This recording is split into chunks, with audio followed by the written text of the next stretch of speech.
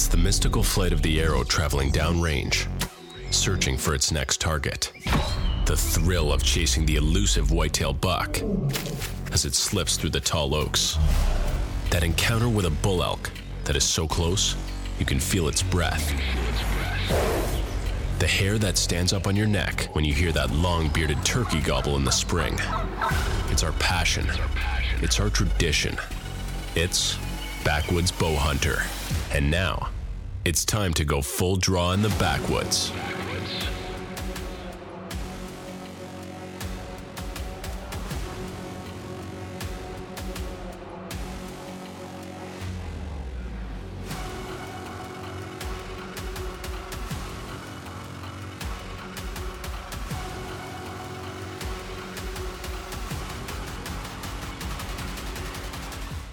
What is up in the backwoods? Tim here in studio for Rutpalooza, November 19th. Hope everybody's doing well. Hope you've had much success in the deer woods this year. The idea, if you haven't listened to Rutpalooza before, is this is an opportunity to follow along as we describe the ups and downs of a whitetail hunting season and share those experiences with you, the listener, in a real and honest way. I say real and honest because a lot of shows, and meaning TV shows and podcasts, you don't get too many of the downs. You see, you always see the stories or the videos of the monster bucks that they've harvested, but you don't see a lot of the days and the effort and time that they've spent in the deer woods that lead up to that. So this is an opportunity to go over a lot of those ups and downs of that whitetail season. And trust me, from my perspective, I have had a lot of downs this year. So I have been out getting after it a lot, and just things have not gone my way whatsoever. This is the November 19th edition. However, as I record this, it's about a week later. The rut has pretty much, for the most part, ended here. There might be some late estrus stows, some secondary rut stuff going on, but for the most part, it's wound down. So I'm going to be transitioning into a lot of feed pattern hunts, trying to catch them as they're moving to food for recovery. Mike is not in studio, but he is always in studio with us on the soundboard. I got a side job fetching balls. Yeah, so he is not here because he is at his side job fetching balls, apparently. So, oh well, we can still muddle through this without him, right? So this is November 19th. If you're haven't checked them out before, Rutpalooza is brought to you by J&S Scents. Always fresh, never frozen. Check out the Chill Pills, the Scrape Rage Gel, the Intruder Buck, and the list goes on. You can find them at jscents.com or call Jeff at 618-614-4051. It's, again, 618-614-4051, and fill your order, and he will get it out to you. So Saturday, November 19th. Now I had hunted multiple other times before this date since we've last recorded a Rutpalooza, but like I said, my season has been so dull. There wasn't really much to jump on here and talk about. So I'm skipping ahead a few days for that reason. It's just been an odd year. The drought, I think, played a huge role in not seeing this property that I'm on. I guess what I'm getting at, we've been here 12 years and have been very blessed to have just an amazing deer herd here, year in and year out. It's a rare moment that I get out into the woods to hunt and not see deer. I mean, it's this, we always do. And this year, there have been many occasions where I've sat there and watched nothing but squirrels, and it's just been an odd year. Like I said, I don't know if the drought that we had, and still have for that matter, played a role in it, or I know EHD and CWD have flared up, and there's been some issues with that with the whitetail populations, so maybe that has something to do with it. A combination thereof. I don't have the acorns that I once had. I didn't even think about that until I recently talked to Tony, my friend Tony, and he was talking about that he's not having acorns fall like he used to, and it got me thinking about it. And I'm like, you know what? Neither am I. So I don't know. I don't know what the deal is, but it's not boded well for me this whitetail season. I know there are a lot of people having awesome bow hunting seasons, and kudos, man, I love it. Just not happening here. So that brings me to my November 19th hunt. Well, I thought things were going to change. I got out to the stand that morning. It was, I don't know, shortly after 5 o'clock, 5:15, 5:20ish, somewhere in there. And it was 19 degrees. According to my phone, 19 feels like 12. And it definitely felt 12. Now, when I first started the hunt, we had a south wind of 4 miles per hour. So I'm like, no big deal. Not long into that hunt, maybe just shortly after the sun started to rise, that wind changed to a southwest wind of 14 miles per hour. So tree was rocking a little bit, and got a little uncomfortable at times with some of those gusts, but powered through it. And I was hunting. Usually this isn't my morning, excuse me. This isn't usually my morning stand that I go to, but I picked this stand based on the wind, and I started seeing deer. At 7:18 a.m. I saw deer. At 7:40 a.m. I saw deer. At 7:58 a.m. I saw deer. And at 8:15 a.m. I saw deer. So I thought things are going to be going well today. This might be the day that turns my season around. They weren't the deer that I was necessarily after. Like I said, I've got a couple of bucks that I've been chasing. In the next episode, I'm going to get into one that I just discovered through trail cam that I didn't know was even here, and he's a stud. But we'll get into that.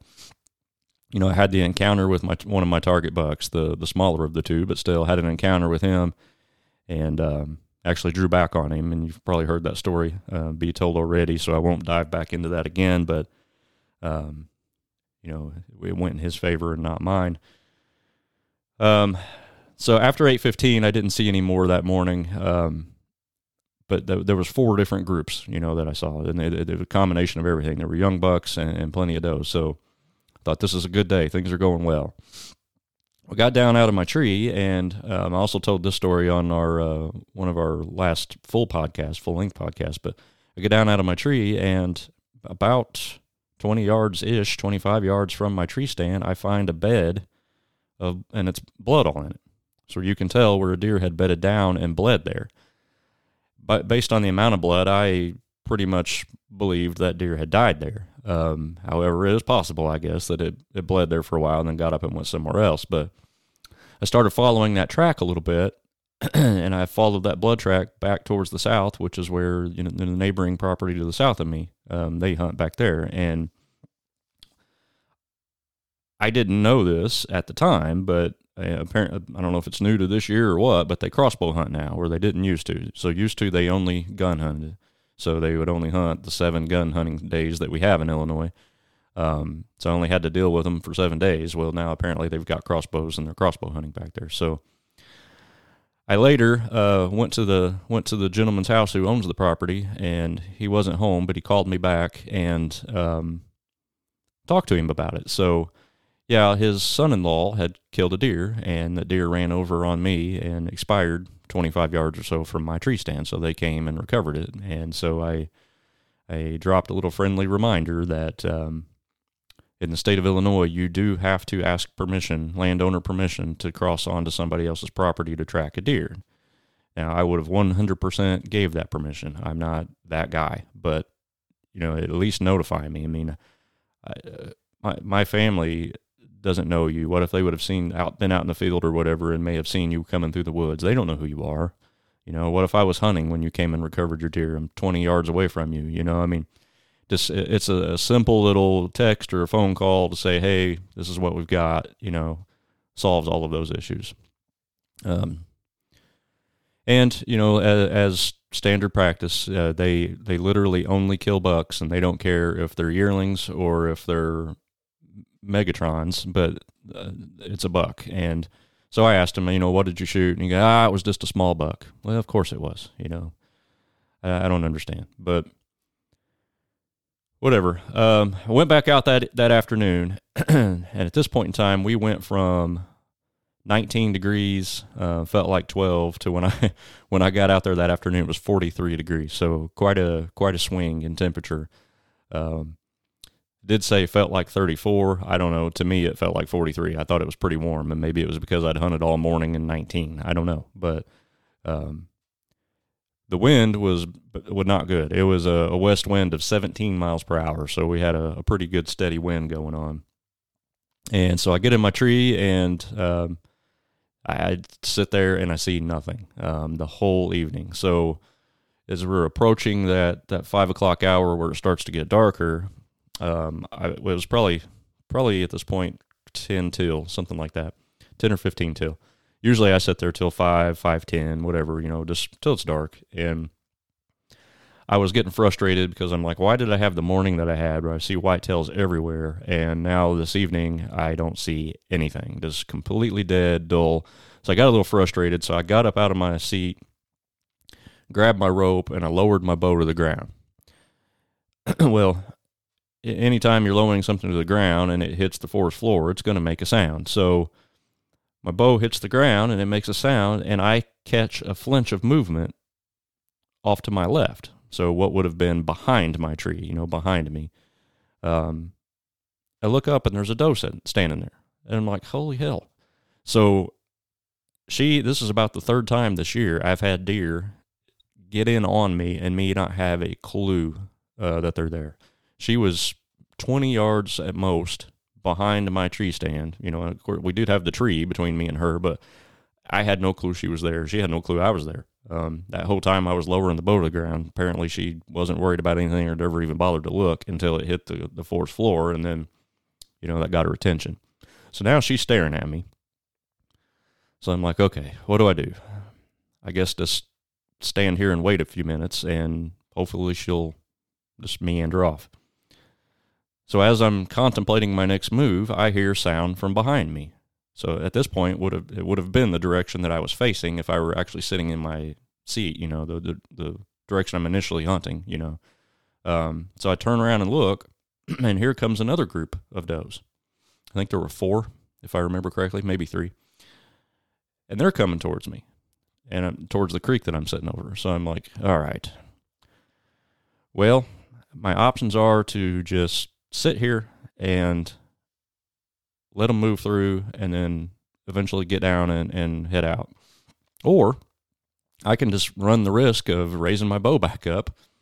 They may not like the movement and it blow them out of there, but the season that I've had so far, I don't know that I care. So that's kind of where I was at with it. I thought, you know what? I'm going to take the chance. I'm pulling my bow back up. So I start raising the bow back up again. Now I can still hear the does coming in behind me, and I still hear them moving.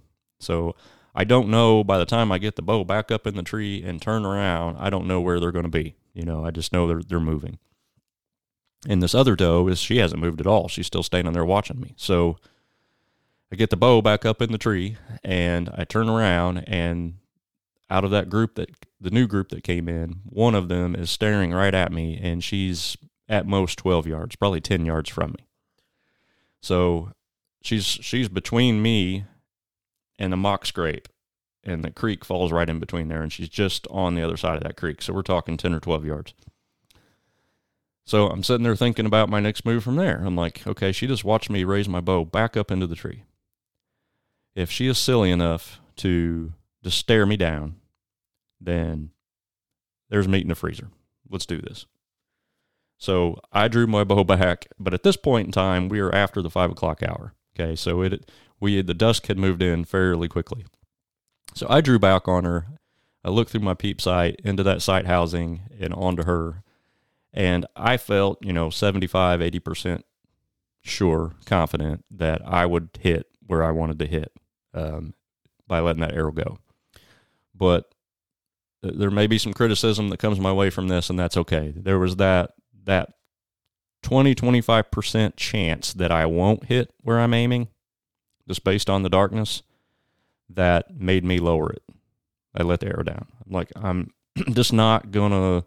I felt confident that I would hit her, and it would be a clean, ethical kill. I had that confidence, but there was just that slight little inkling in me that said, man, what if your eye's playing tricks on you in this dusk, and it doesn't hit where you want? And it's just a doe. And I don't mean it's just a doe like I take does for granted. It's not that.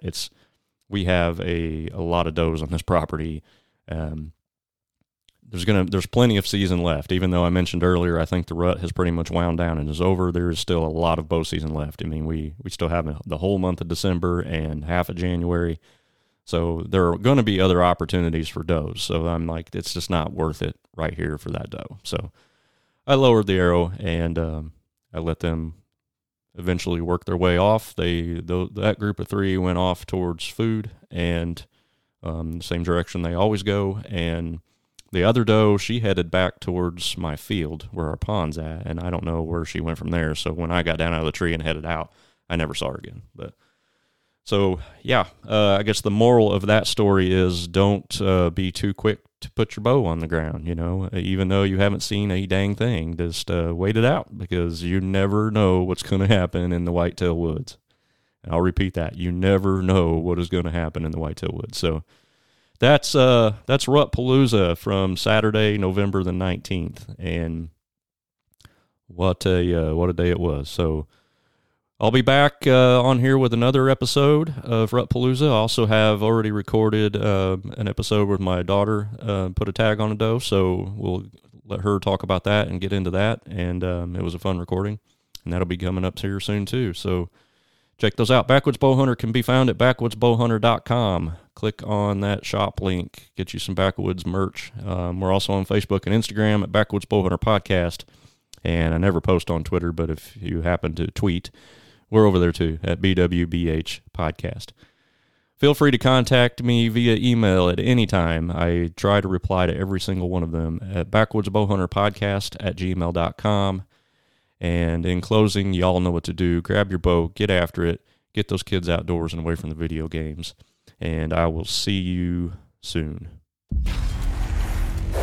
Thanks for listening to another Backwoods Bowhunter episode. Didn't get enough? Climb down out of your tree stand and get ready for another epic episode next week.